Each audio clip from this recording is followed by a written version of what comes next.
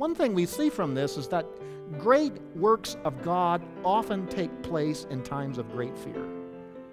In fact, great works of God often produce great fear. How many times do we read about angels telling people, "Fear not"? When we fear that dark forces are just too strong, remember that God is able to fuel our faith in His plan and His power.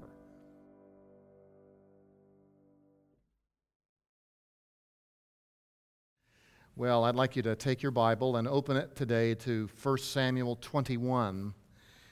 1 Samuel 21, our text this morning is going to be in the first 9 verses, which we'll read in just a little bit. Last summer, our family was able to go up to the Pacific Northwest and saw some beautiful country and beautiful forests and lots of Bigfoot paraphernalia. Seems like everyone's selling a t-shirt or a sticker about Bigfoot being the undisputed hide-and-seek champion of the world. Do you know, that's all kind of relative as to who the champion is. It kind of depends on what part of the world you're in, because if you go to Scotland, the legends are that it's Loch Ness who's the world champion lost in hide-and-seek, that no one can really seem to get a good look at. I grew up in the Chesapeake Bay area, and would you believe that there's a legend about Chessie, some sort of monster that hasn't been seen very much at all, and no one has any pictures of it, but it exists in theory. Well, of course, what all these things have in common is that there's no real photos or evidence to substantiate any of it. It's mostly stuff seen in fog and mist and the like. We're coming into a section of stories about David where he is a man on the run. He is a man playing hide and seek, and he's not doing a very good job of it in one sense. Now, he does get away from Saul again and again and again and again, and actually, if you look at that, I think there's something like, 17 different places that he flees to over the course of about 6 years? And he zigzags all around trying to get away from Saul, and we're going to see today the 5th time that the stories tell us that David was on the run from Saul. He is a man on the run searching for sanctuary. And again, not very good at hide and seek.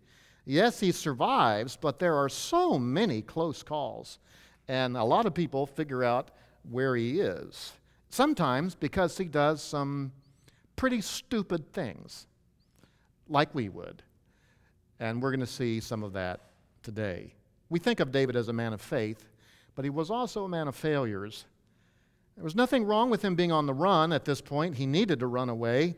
We talk about walking by faith. You know, sometimes we need to run away by faith. The problem, though, is in this case, David was running away by fear more than by faith.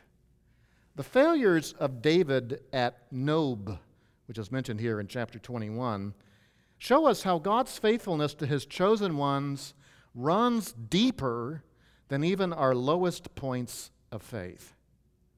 I'd like us at this point to read this story. Actually, back up with me a verse into the end of chapter 20. Chapter 20, verse 42. Jonathan said to David, "Go in safety, inasmuch as we have sworn to each other in the name of the Lord, saying, the Lord will be between me and you, and between my descendants and your descendants forever."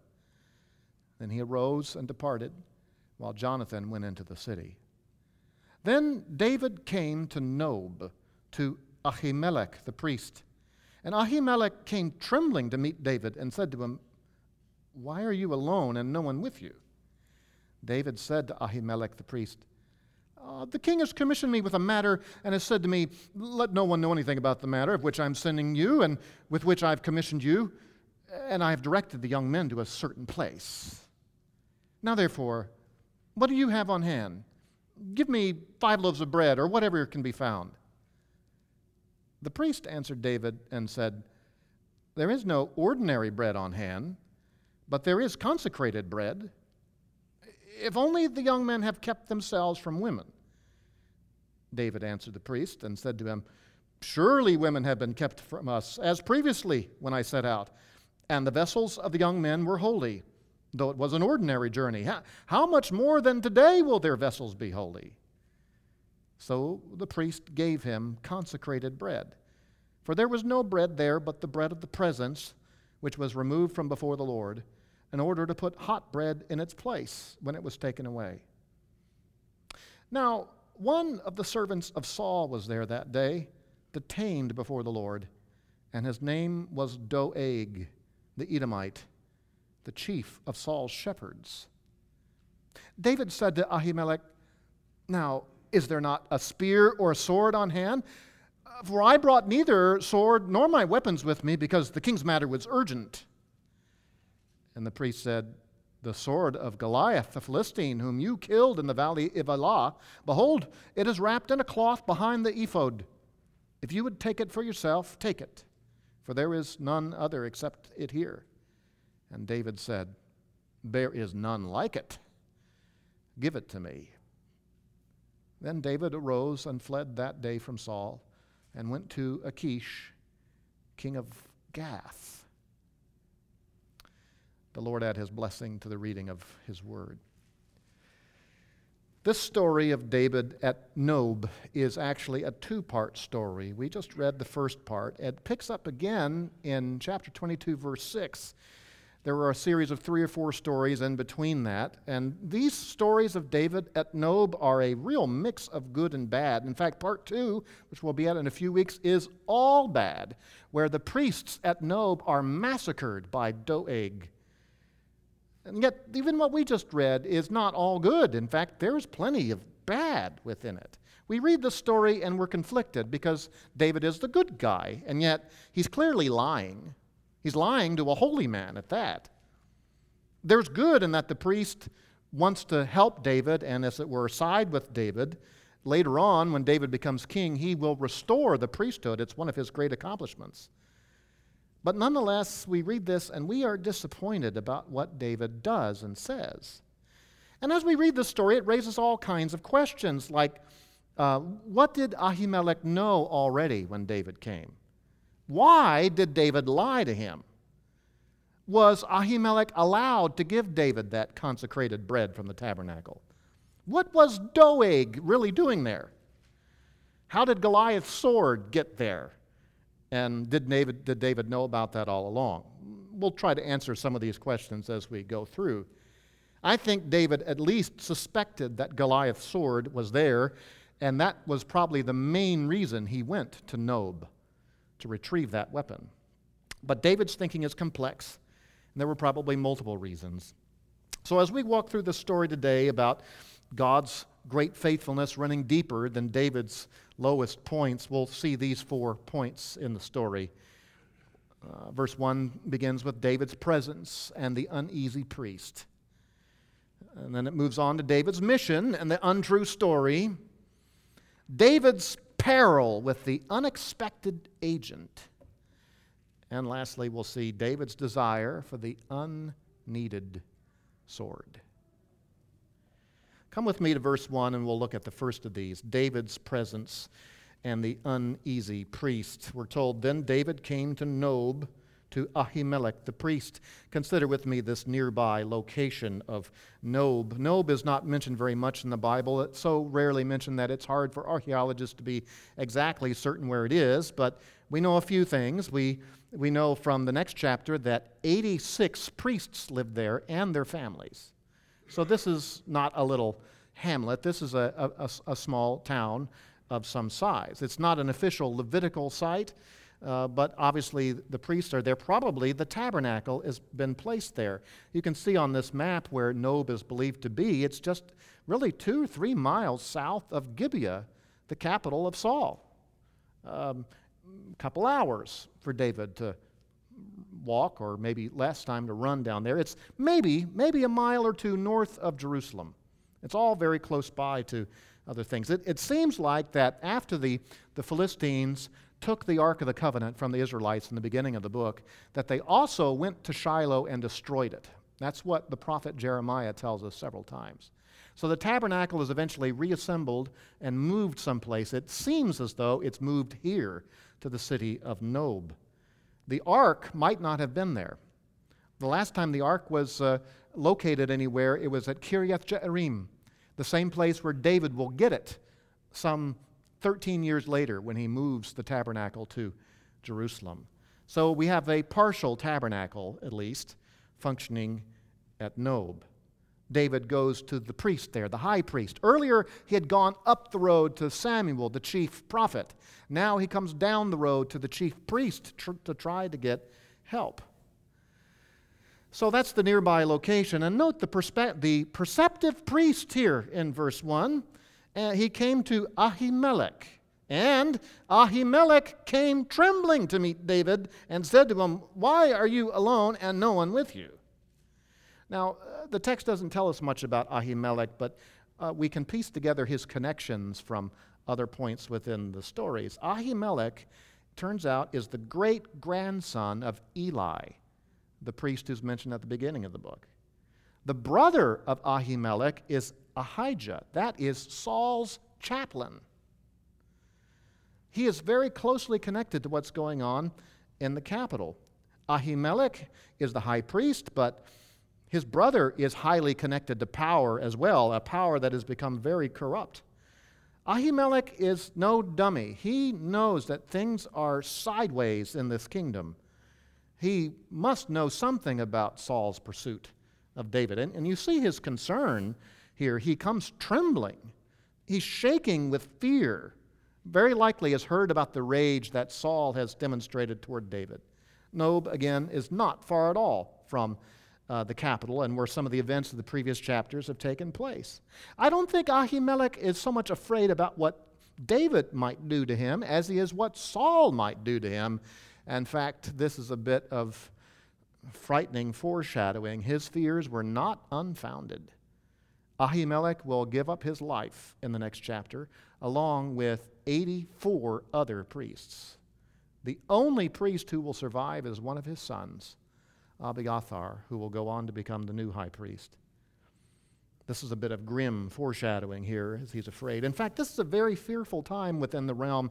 The book of Samuel is full of references to people being afraid. Commentator John Woodhouse observed that Ahimelech trembled at the approach of David just as his great-grandfather Eli had trembled on the day that the ark of God was lost. Just as the people of Israel trembled at the sight of the Philistines, just as the Philistines trembled before the Israelites when they heard about the ark, and just as the elders of Bethlehem trembled when Samuel came to anoint David to be the next king. There's a lot of fearful things going on in this book. David himself will be greatly afraid in this same chapter, in verse 12, in the next story, which we'll look at next week. One thing we see from this is that great works of God often take place in times of great fear. In fact, great works of God often produce great fear. How many times do we read about angels telling people, "Fear not"?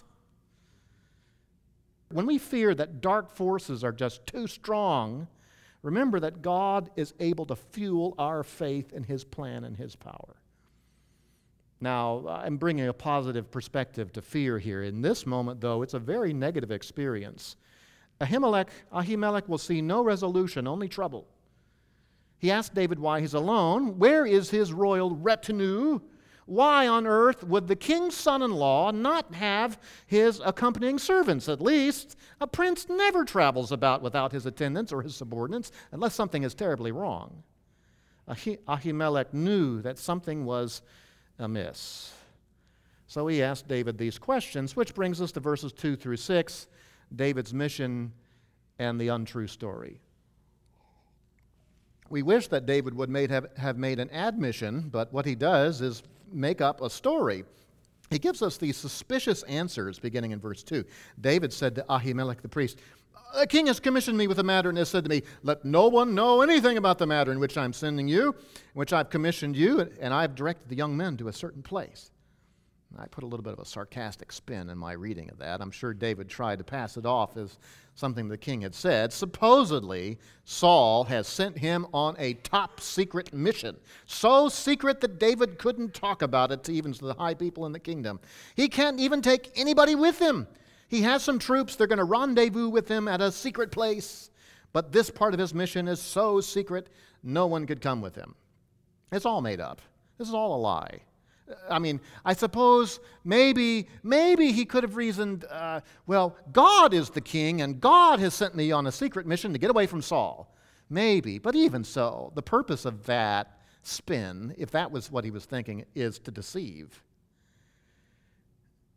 there don't seem to be any particular instructions that God is giving him. In fact, it seems like David is making up things as he goes along in these stories. He's not going to have anybody with him until the next chapter, verses 1 and 2. And that wasn't by prearrangement. What he does need to do at Nob really isn't clear. I mean, what is the secret mission? Why have you come here? The questions that David's going to ask in the next verse don't really sound like they're part of anything top secret. Give me some food. Just like Jonathan in chapter 20, who lied for David. He wasn't very good at it. David's not so good at it here either. And it's not the last time David will lie in this chapter. When we come to the story next week, he goes to Gath and acts like a madman when he realizes he's not going to be welcomed. He feigns madness. These are not high points of David's faith. God is still at work, and there are psalms that grow out of these stories. There are something like 7 or 8 psalms that grow out of this period of David's life. God was at work despite his failures, despite his low faith, despite even his disobedience. I suppose we need to ask, why would David lie in a case like this, especially when someone like Ahimelech might have prophetic ability with Urim and Thummim to be able to determine right and wrong? Maybe he's not sure if Ahimelech is a safe person to talk to. His brother, after all, is the chaplain of the king. Maybe he thinks he's keeping Ahimelech safe by not telling him what he's really up to, offering some cover of deniability. If that's what he's thinking, didn't work very well. Not at all. Think about how different was the honesty of Jesus when he called people to come with him into dangerous places. He tells them right up front what the cost is going to be. Robert Vanoy said that Jesus rarely warned those who would follow him that they should count the cost. He didn't have a place to lay his head, he told them. Jesus, like David, was a wanderer. But when he called others to follow him, he told them who he was and what he was about in very clear terms. The kingdom of God, he says, is a kingdom of justice and integrity, not one of deception. I grant that there are times in warfare where some kind of deception may be ethically defensible. It's dubious whether this fits those categories. David's simply doing what many of us do when we're in trouble we can't figure out. We improvise to a fault. Commentator A.W. Pink said, through ingenious falsehoods may seem to promote security, yet they ensure future disgrace. David's deception as a protective measure will not work, as the next chapter reveals. You know, many Christians are faced with questions about what to do about honesty. To whom do I owe the truth, and when can I withhold information? And yes, those are fair ethical questions to sort through, but sometimes it just comes down to the fact that we don't want to get in trouble. So we stretch and extend and smother the truth into a lie. It's worse when it comes to the truth of God. Will we deny Christ or disown him or disguise our Christian identity when the costs grow too high? You know, more and more within our culture, the issue of sexual ethics is growing and growing. Everyone is expected to get on board to support the beauty of varieties of sexual experience. And if you don't get on with that, there may be no room for you on the bus anymore. As believers, we cannot expect to find safety in deception when we are supposed to be known as people of truth. So, David makes some suspicious answers here, and then he gives some distracting questions in verse 3. Verse 3, now therefore, what do you have on hand? Give me 5 loaves of bread, or whatever you can find. David asks him 2 questions, just like Ahimelech had asked him 2 questions. And I don't really know that David's real purpose in coming to the sacred sanctuary at Nob was to get bread. I mean, the tabernacle was not known as a great soup kitchen. I don't doubt that he was hungry, but is that the real reason he's come here, to get bread? He asked for 5 loaves, which would be way more than he would need for himself. Earlier in the book, we're told that when David's brothers were fighting the Philistines, his dad sent him down to the battle line with 10 loaves of bread for his 6 brothers. So now here's David asking for 5 loaves of bread. What's he going to do with all that extra bread? I think this question is more about just the subterfuge. He's trying to change the conversation. You ever meet people like this? You come up and say, can I help you with something? And they just start talk, and start turning questions on you and never really answering what they're up to. Fast talkers often play fast and loose with the truth. We'll say a little bit more about this bread that he ends up getting. But we get some complicated responses. Some of them are half true responses, but we get actually you know what? I lost some of those little subpoints. So there's an exceptional offer that's made in verse 4. An exceptional offer. The priest answered David and said, "There is no ordinary bread on hand, but there is consecrated bread, if only the young men have kept themselves from women." Now, in one sense, Ahimelech's response might seem to be a little bit hard to believe. You're telling me that a city with 86 families, the only bread is the holy bread that's used in the ceremonies. So some have thought that maybe Ahimelech was lying to David to try to get rid of him. But I'm going to give Ahimelech the benefit of the doubt. He knows that Doeg is there. He's acting as something of a spy. And I think maybe Ahimelech doesn't want to leave the sanctuary. In terms of what's there at the sanctuary, verse 6 will tell us the only thing there was this consecrated bread. This is what's sometimes called the show bread. The show bread that was baked every Sabbath day, 12 large loaves that every week were placed on a table in the holy place as a symbolic reminder of the communion that God had with his people Israel. 12 loaves representing the 12 tribes.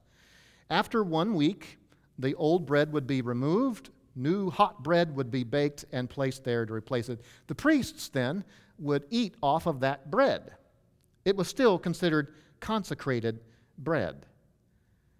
Ahimelech is willing to share this with hungry David, but the law really didn't make allowance for that kind of thing.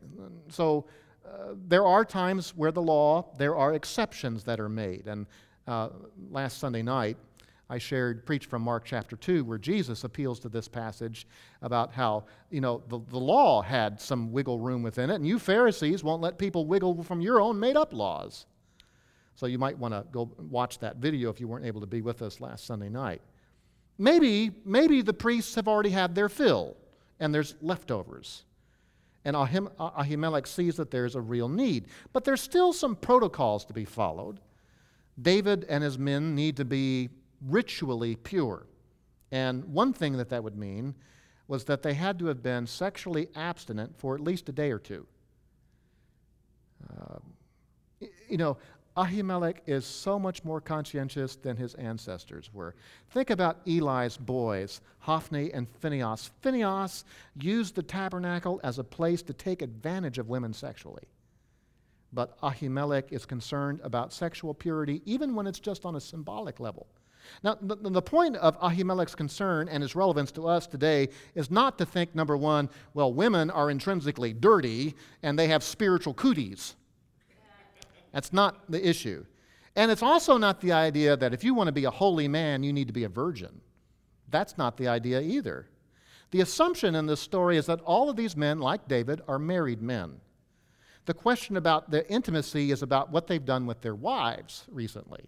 The Old Testament law occasionally required married couples to abstain from sexual activity before certain holy days and certain temple services. Now, marital intimacy is a good thing, a God-given thing. In fact, if there wasn't any amongst the priests, there wouldn't be any more priests, because you couldn't just sign up, hey, I want to be a priest. You had to be the son of a priest. But there was a symbolic value to sexual relations in the law that was connected sometimes, not always, sometimes with impurity. And the law never explains the reasoning for it. Some have thought that the loss of bodily fluids suggests the diminishment of life, just like losing blood suggests the loss of bodily vitality. Some have thought, well, when two people come together and they create a baby, you also create a sinner, and that there's some symbolic lesson in that. Maybe it's that it's considered a distraction from the more serious and holy things which are to take place there. Maybe it's to distinguish what happens in Israelite worship from what happened at Canaanite worship, where people would visit temple prostitutes. And this was a symbolic way of saying we are different from that. The Old Testament law never explains it, it just outlines it. And pious men, godly men, like this priest, like David, are concerned with keeping those laws even if they don't make sense to them. We are not under any kind of obligation like that today. There's no prohibition about intimacy before you come to church, other than that you be a husband and wife.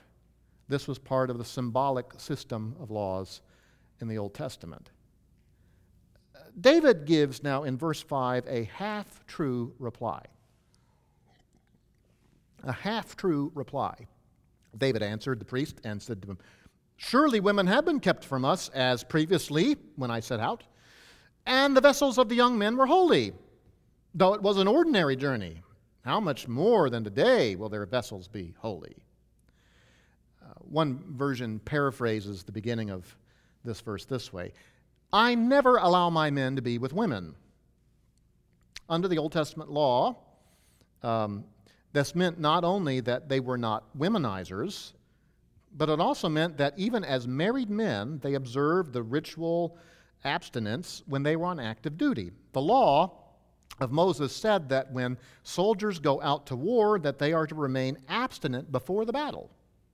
Deuteronomy 23, verses 9 to 14. Joshua requires this of his soldiers before they go to Jericho. Joshua 3, verse 5. Remember Uriah the Hittite? The man whom his wife had an affair with David, and she becomes pregnant, and David tries to cover it up and calls Uriah and says, "Go spend some time with your wife." And Uriah refuses to, partly because of the Mosaic law, the requirements of remaining abstinent during times of battle. Ironic, isn't it, that what David claims to do here, he tries to undo later. So David's first point is that what the priest has mentioned is no problem for them. This is what they normally do, and that's probably true. It's only half true because he doesn't have anybody with him right now. David, when he did have men under his control, I think did lead them to be men who were conscientious to keep the law. But it's false in this case because there's nobody with him. And he compounds the lying by making up the idea that on this trip they had been extra careful. He mentions the young men's vessels, which could just be a metaphor for their bodies. The Apostle Paul speaks about keeping your vessel in sanctification. By that he means that you don't use your body for sexual sin. Or maybe he's talking about the equipment, that, hey, not only our bodies, but even our stuff is ritually pure. We have been careful. You think on this special mission we wouldn't be careful? You think when we're coming to the tabernacle we wouldn't be careful? David's point is on this mission with its tabernacle stop. Of course we have been most careful. I don't doubt that if this was all true, that David would be that way, but it's a half-truth. And yet there's a gracious supply given in verse 6. So the priest gave him consecrated bread, for there was no bread there but the bread of the presence, which was removed from before the Lord, in order to put hot bread in its place when it was taken away. Maybe Ahimelech had some doubts about David's story, but he takes him at his word. The author here elaborates for us on the significance of what's happening.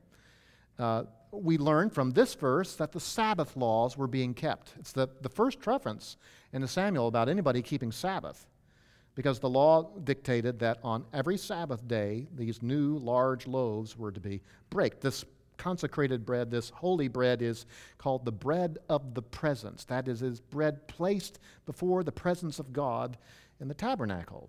The idea wasn't that God was hungry and he needed food, but it was a visual reminder that the nation was in communion with God, and that God was supplying their needs. There were 12 loaves just as there were 12 tribes. It's a little bit like what we're going to do later today when we observe the Lord's table. visual, touchable, tasteable reminder that we have communion with God because of what Jesus has done for us. Now, in Old Testament times, every Sabbath, 12 new large loaves were baked and replaced.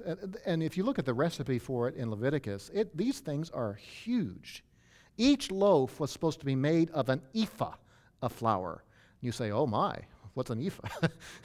An ephah is about 3 pounds. One loaf uses 3 pounds of flour. That's huge. I shared last Sunday night that later Jewish tradition said that each loaf was 10 handbreadths long. That's at least 40 inches. And the width is 20 inches. And there's 12 of those. These are enormous. So if this is the bread he was thinking about when he came, getting 5 of those, you can eat off of that for quite a while. We don't know how much of the bread he has given. Maybe it's the 5 loaves that he asked for.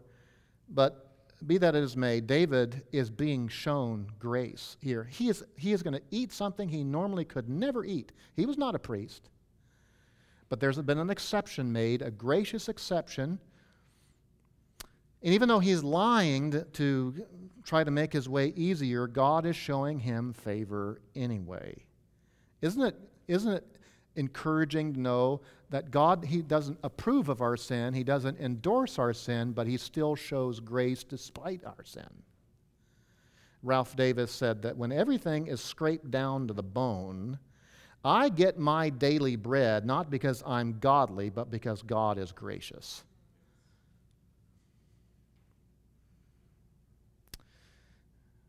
The Lord was supplying David's needs in an amazing way. You know, I'll mention one other thing. At the beginning of Saul's reign, before he began to reign, Samuel had told him, now, you're going to see some things that are confirm the word I've told to you. And one of them is you're going to go up to the city of Bethel. You're going to see some men going up there to make a sacrifice, and they're going to give you 3 loaves of bread. There was a holy place, and he was given bread that was to be dedicated for worship. And here's David at another holy place, getting even more bread. The Lord is at work, undeserving as he is. Well, come with me now to verse 7. There's a little aside that is made in this story. It almost feels like an interruption. David's peril with the unexpected agent. Now, one of the servants of Saul was there that day, detained before the Lord, and his name was Doeg, the Edomite, the chief of Saul's shepherds. This is preparing us for the terrible story that will begin early in chapter 22. It casts an ominous cloud over this mixed story. Notice how the author even withholds this evil man's name till the end of the verse to build up a little bit of suspense. John Woodhouse said, Doeg, remember that name. We will meet Doeg again, though we will not be pleased to see him. He is a royal servant in waiting. He is at the tabernacle in Nob. For some reason, it just says he is detained before the Lord. It's a rare phrase. In fact, it's the only time this phrase is ever used in the Bible. We can only guess what this is about. Was he there to do some sort of worship act, but he was ritually impure, so he had to wait until that impurity had passed? Maybe. He was an Edomite, but Edomites of his generation would be allowed to the tabernacle if they had converted. I'm not so sure about that's why he's there, because when you see what he does in chapter 22, he doesn't give a rip about the things of God. Maybe as the chief of the shepherds, he was delivering sheep, a consignment of sheep to the tabernacle, but it's Sabbath, and you can't finish that business, so he's got to wait. Probably disgruntled about it. Maybe he's waiting for an answer from the priests about some word of God to the king. And they've told him, well, you'll have to wait. I don't have anything now. We don't know. Whatever he's waiting around for, the end result is no good, because he is also an evil enemy in the making. Again, this verse is just preparing us for the tragic things which will take place in chapter 22. David, we're told in chapter 22, verse 22, he says after Doeg had slaughtered all these priests that he knew something was wrong when he saw him there that day. The Edomites had a long history of hostility against the Israelites. And yet here's one of them who's in the king's employment, supposedly a good guy, but he's serving a God-forsaken king. He has this title, Chief of Saul's Shepherds, and this is likely a government position, and not just like head of the agriculture department. It might have included that, but the word shepherd is used in ancient cultures for administrators of different kinds. He is the chief of them. He is literally the mighty one of the shepherds. This is a strong man. He is what some would call a warlord, a powerful man. And David's lies will be no match for the evil that he begins to hatch. Well, now we come to the last couple verses in today's story where we see David's desire for the unneeded sword. David asks another round of questions beginning in verse 8. He's fishing for information on weapons. David said to Ahimelech, "Now, is there not a spear or a sword on hand? For I brought neither my sword nor my weapons with me because the king's matter was urgent." This is a weird place to come for weapons, isn't it? That's not the armory, is at Nob. And it's also kind of ironic. The last time the stories tell us that David talked about spear and sword was in the stories about Goliath, where David tells Goliath that you come at me with sword and spear, I come against you in the name of the Lord of hosts. Now, David seems to think that that sword might be a pretty good thing to have. David's story doesn't make much sense here. I mean, I was in such a hurry to go on this top secret mission that I didn't grab my sword. Now, what really happened was Saul tried to kill him. He had to run for his life, and he didn't have time to take his sword. But he's trying to paper it over. His story is pretty far-fetched for a top-ranked military commander, isn't it? I think he knew what weapon was being stored there at Nob. And I think what's happening is David is trusting a trophy from the past. In verse 9. Then the priest said, "The sword of Goliath, the Philistine, whom you killed in the valley of Elah, behold, it is wrapped in a cloth behind the ephod. If you would take it for yourself, take it. But there is no other except here." And David said, "There is none like it. Give it to me." Ahimelech tells him they've been keeping Goliath's sword there in the sanctuary, probably as a war trophy. Just like the Philistines had kept the Ark of the Covenant in their sanctuary after they captured it, it seems as if David had probably donated the sword to go into the sanctuary. Now, it's not on display there. It's not like an idol that people are worshiping. In fact, it's wrapped up and tucked away behind an ephod, we're told. An ephod is a very costly priestly garment. This would have had gold threads within it. The priests would wear this on certain occasions, and it looks like at other times it's hung up. It becomes a bit of artwork within the tabernacle itself. Ahimelech tells him the sword is back behind that. You can go get it. This is apparently in one of the tent rooms to the side of the Holy of Holies, not in the holy place itself. And Ahimelech reminds David of the story about how this weapon came into their hands. The last time David talked about Goliath's sword, it was with such disdain. That sword didn't help Goliath one bit. And yet, strangely, oddly, David seems to think it's going to help him now. And you know where he goes after this? The next story, which we look at next week. He goes to Gath, which is not an Israelite town, it's a Philistine town. Gath is the hometown of who? Goliath. What? Huh? That sounds crazy. And by the time he gets there, he realizes he's got to act crazy to get out of the mess he's gotten himself in. When he gets to Gath, he doesn't use the sword. In fact, we never read about him using this sword again. It was a failed attempt to secure what he thought he had to have. Oh, friends, how many times are there things in life which we convince ourselves that we must have that thing, that station in life, that relationship, that job. I must have that one. If I don't have that one, I'm undone. And we're willing to do almost anything to get it, and then find out it's not what it was all cracked up to be. It doesn't turn out to be what we thought it would be. We can turn any sort of thing into an idol that we think will save us. And we have to keep a tender conscience before the Lord that we keep our trust in Him. Now, it's not wrong for David to have a sword.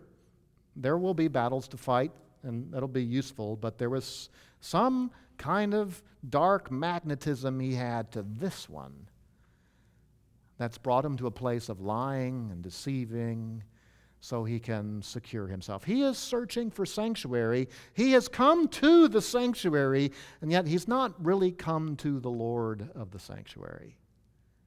In his better moments, David pins things like, "The Lord is my refuge." In his better moments, he knows he is the one he needs to trust, and not to do as Solomon, his son, would pen later, to walk in his own understanding. David's failures at Nob show us how God's faithfulness to His chosen ones runs deeper than even our lowest points of faith. When we come back to this chapter next week, we'll see him go to that foreign place where he makes a fool of himself, where God is gracious yet still again. But I'll close with leaving you a quote from Robert Chisholm in his commentary. He said, When David faced Goliath, he remembered how God had delivered him in the past, and he courageously challenged the Philistine, announcing that God does not deliver by sword or spear. Yet in this story, overcome by panic and fear, he asks for spear or sword. He jumps at the opportunity to take Goliath's sword, declaring it to be an incomparable weapon, and then goes to Gath to seek security from his enemies. It's as if David is becoming Goliath, armed with his sword and going to his hometown. David is obviously walking by sight, not by faith. He's trusting in his own wits.